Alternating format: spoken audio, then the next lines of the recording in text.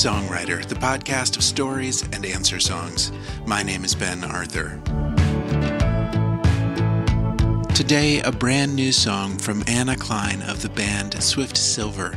But first, the story of one of the most influential artists of the 20th century. My name is Mark Harris, and I am a journalist and a cultural historian / biographer. I've written a few books, and my latest is called Mike Nichols: A Life, which is a biography of the film and stage director and sometime performer Mike Nichols.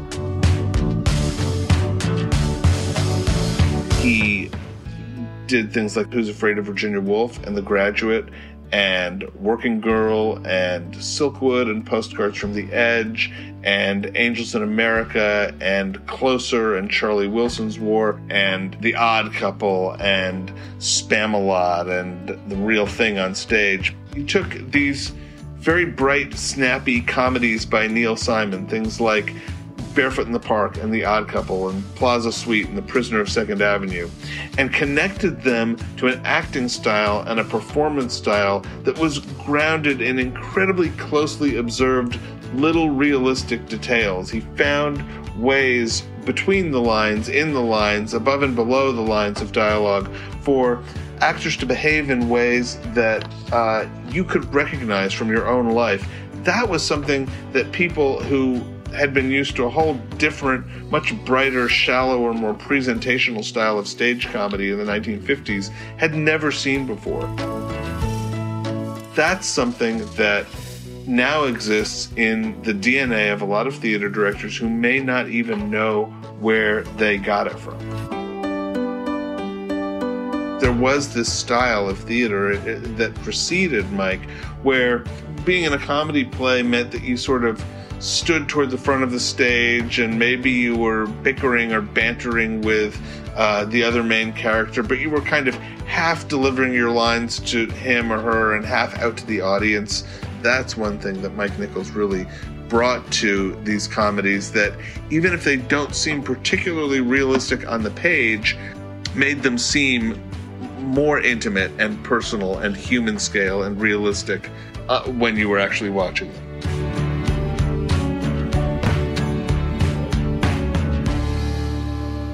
Interestingly, this transition had a lot to do with technology.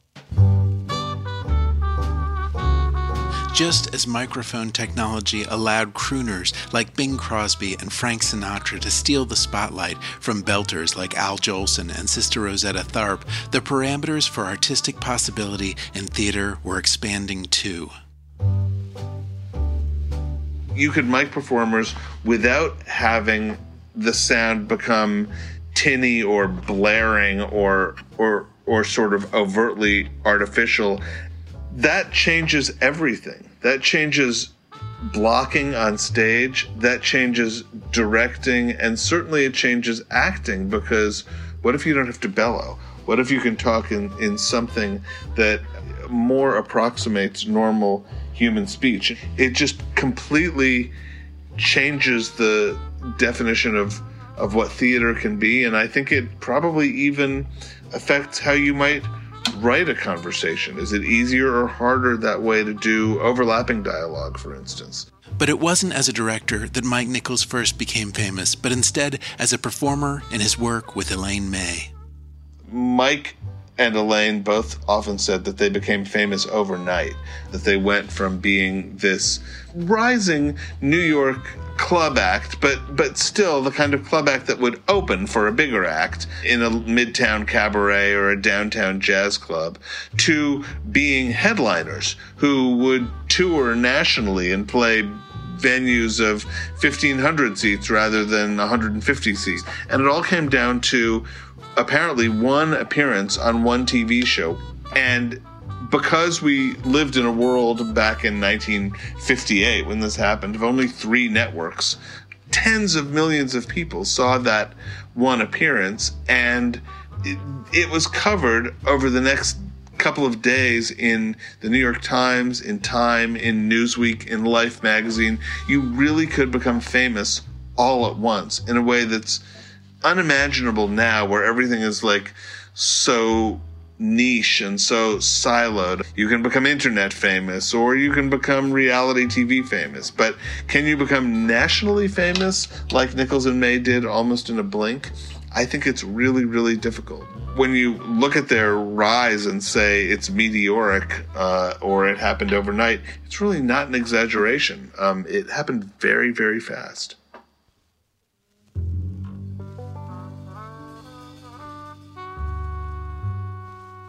So much of the comedy that Mike and Elaine did was about pain.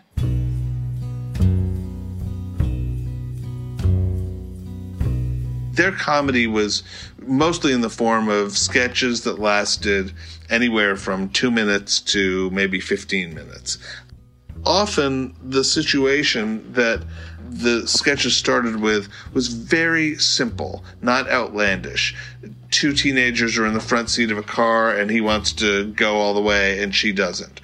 A guy is down to his last dime and is desperately trying to convince a series of telephone operators to put his call through. Like pretty ordinary situations, but in those situations, for Mike especially, he was often very, very in touch with pain. He loved playing impatient people, desperate people, needy people, anxious people, frustrated people.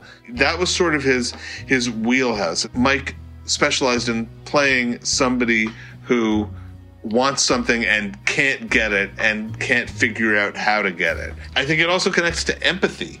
You know, he understood what it was like to be frustrated, what it was like to want something and not be able to get it. Even when he becomes much more successful and he's up to the point where he's casting The Graduate, he sees Robert Redford for the main part, who desperately wants it, and says, "I'm really sorry, I can't cast you.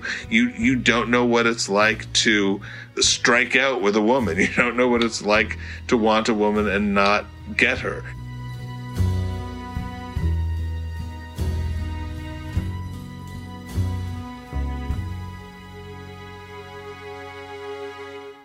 One of the issues that Mark explores in the book, and that may relate to Mike Nichols' lifelong fascination with pain and empathy, is the curious fact that he did not have any hair. Nichols once said, "It takes me 3 hours to become Mike Nichols every day." What he was talking about was literally the complexity of gluing on a wig and putting it in the right position, and of gluing on eyebrows every day, but also I think what he was referring to was the psychological effort of creating a self. I mean, that's something that I think many of us can relate to, that when we're talking to other people, or when we're going out in the world, or when we go to our offices or to a party or something, we're not precisely the same person that we are when we're sitting on our couches. But imagine if that was literally true, that you weren't recognizable to yourself until you put your face on, you know, and whatever armor and whatever persona and whatever new personality traits you decided belonged with that.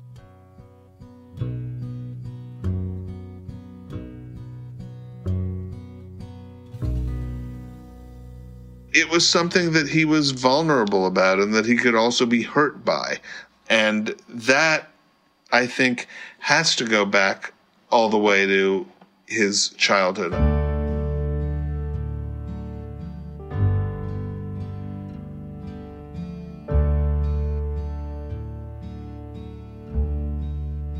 The official story about this is that Mike's permanent hair loss was caused by a bad reaction to a vaccine. I don't know 100% that that's true. That was what Mike was told by his father, who was a doctor.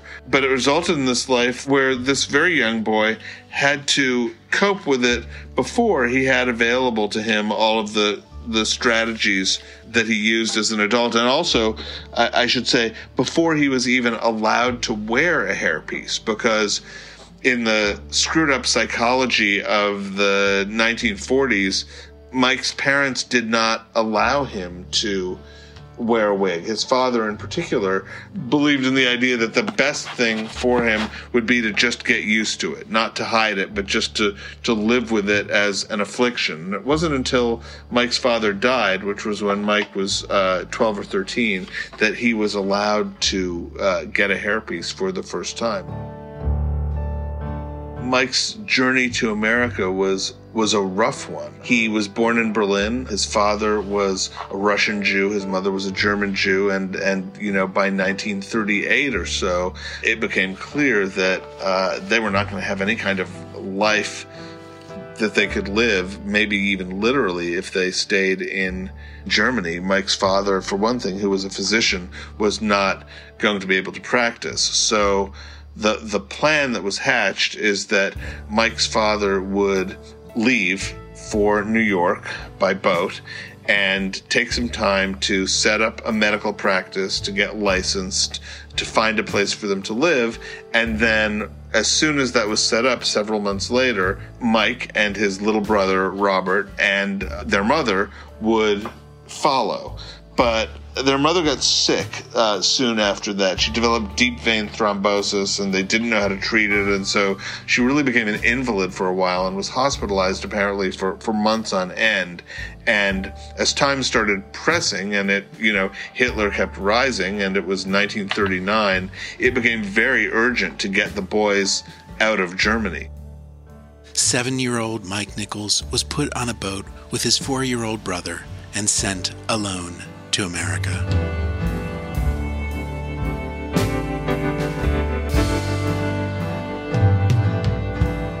The only 2 sentences of English he spoke were, "I do not speak English and please do not kiss me." He was, a fairly kind of adorable sight to adults. And I think if you saw a little bald 7-year-old boy alone on a boat holding the hand of his 4-year-old brother, as an adult, your first instinct would probably be to go over and give him a hug and a kiss. And that wasn't what he wanted.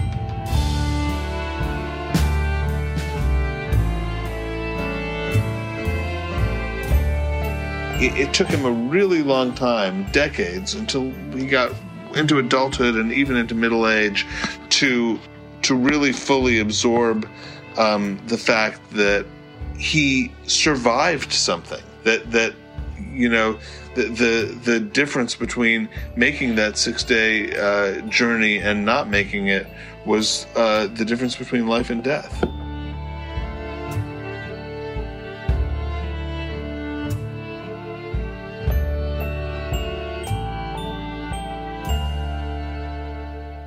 And now, the song written in response. Well, my name is Anna Klein.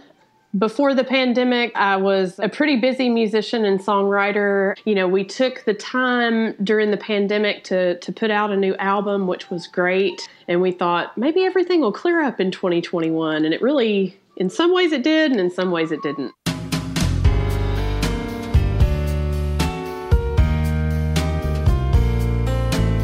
My partner, John, and I have been together for 10 years, and we started in a band called Grits and Soul. We really wanted to change directions musically, like with our sound and with our songs too. So that's why we changed the name to Swift Silver, which is actually from an old Kentucky Appalachian legend about this man named John Swift. He says that he found a silver mine in the Red River Gorge area, which is about 45 minutes away from us, and supposedly left, kind of a trail of things where you could find it, but it's never been found. His early life was what really spoke to me. He was in middle school and got to see a young Marlon Brando in a streetcar named Desire, and he and his friend just sat there the whole time just with the weight of it, and they never spoke a word. I guess I was thinking about, I've got a line, we'll see the world through new eyes, because there are so many things that just completely, like in the span of a second, will change the way you see the world. I actually come from a long line of singers. My grandmother was a singer, and then my great-grandfather and all that. My mom was a singer in the 60s in Memphis. They called her the Joan Baez of Tennessee. She sang a lot of folk music and sang a lot in church as well, and I learned a lot from her. You know, my entire life has been filled with song and music. We watched a lot of old movies growing up, you know, really from the 30s and 40s. I was talking to her the other day, and she's in the early stages of dementia, which is unsettling in a lot of ways. It's a strange disease. You can't help but see real and major at time, you know, cognitive decline. I mean, there are just things that she doesn't remember, short-term memory things. And now that my sister and I look back these past couple of years, we realize there's a lot of things that sort of make sense.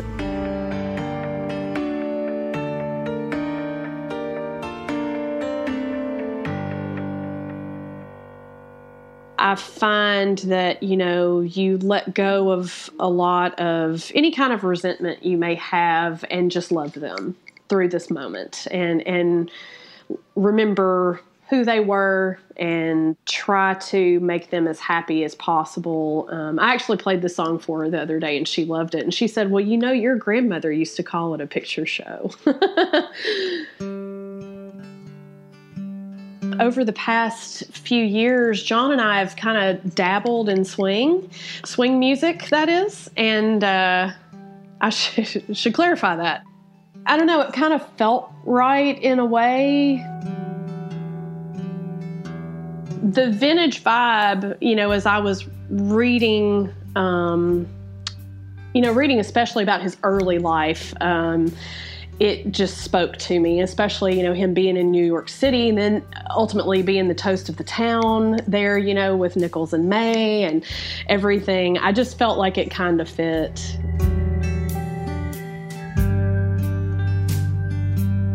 In a conversation after Mark had heard the song, he shared his own history with grief.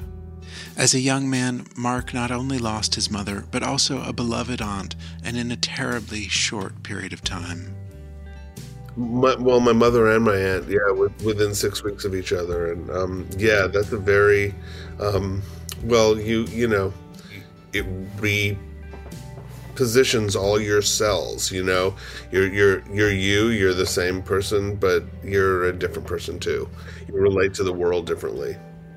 Unless you get really unlucky, you have to say goodbye to your parents at some point. And none of us escape this. If what is going on with your mother was in your mind when you were writing the song, I kind of get that, because there is this wistful memory thing about the song that's really beautiful.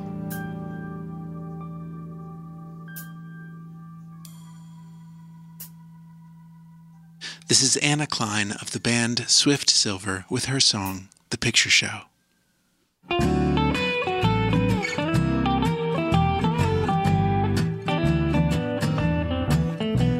was standing in line at the picture show, learned a thing or two about life and then picture show. New York City has its bright lights and its own kind of good life, but I can't help but wonder if I could make my own picture show. Those unspoken moments and little in-betweens, a projection of our life, all its silver screen. Most might turn a blind eye, say let's give it a try. We'll see the world through new eyes because of my picture show.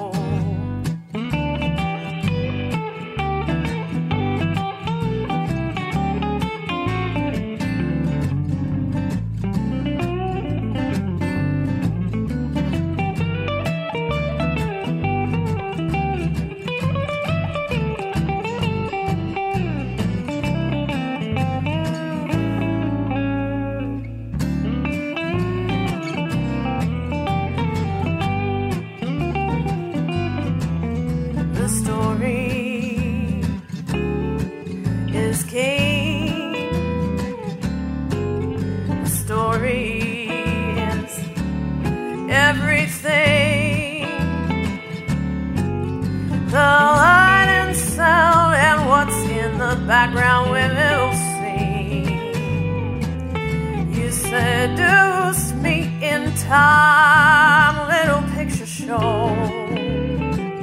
Laid that money down like I did at that picture show. I felt in such a big way what mere words could never say. So again and again and again I watched that old picture show. So again and again and again I watched that old picture show.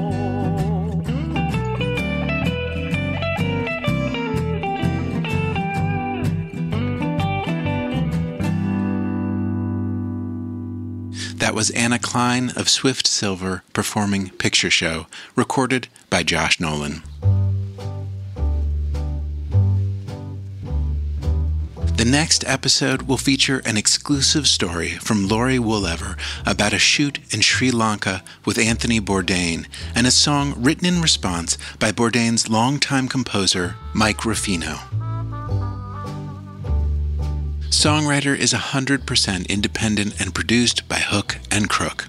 If you want to support the work of the artist and myself on the show, please consider getting a premium subscription from Apple Podcasts or simply go to songwriterpodcast.com/donate. Reviews, 5-star ratings, and kind words on social media or otherwise are always appreciated too. You can always get early access to the Songwriter Podcast at Paste. Just go to pastemagazine.com and search for Ben Arthur. And while you're there, why not check out the Paste Podcast or get it anywhere you get yours? Finally, thanks, as always, to Rob Reinhardt and Acoustic Cafe.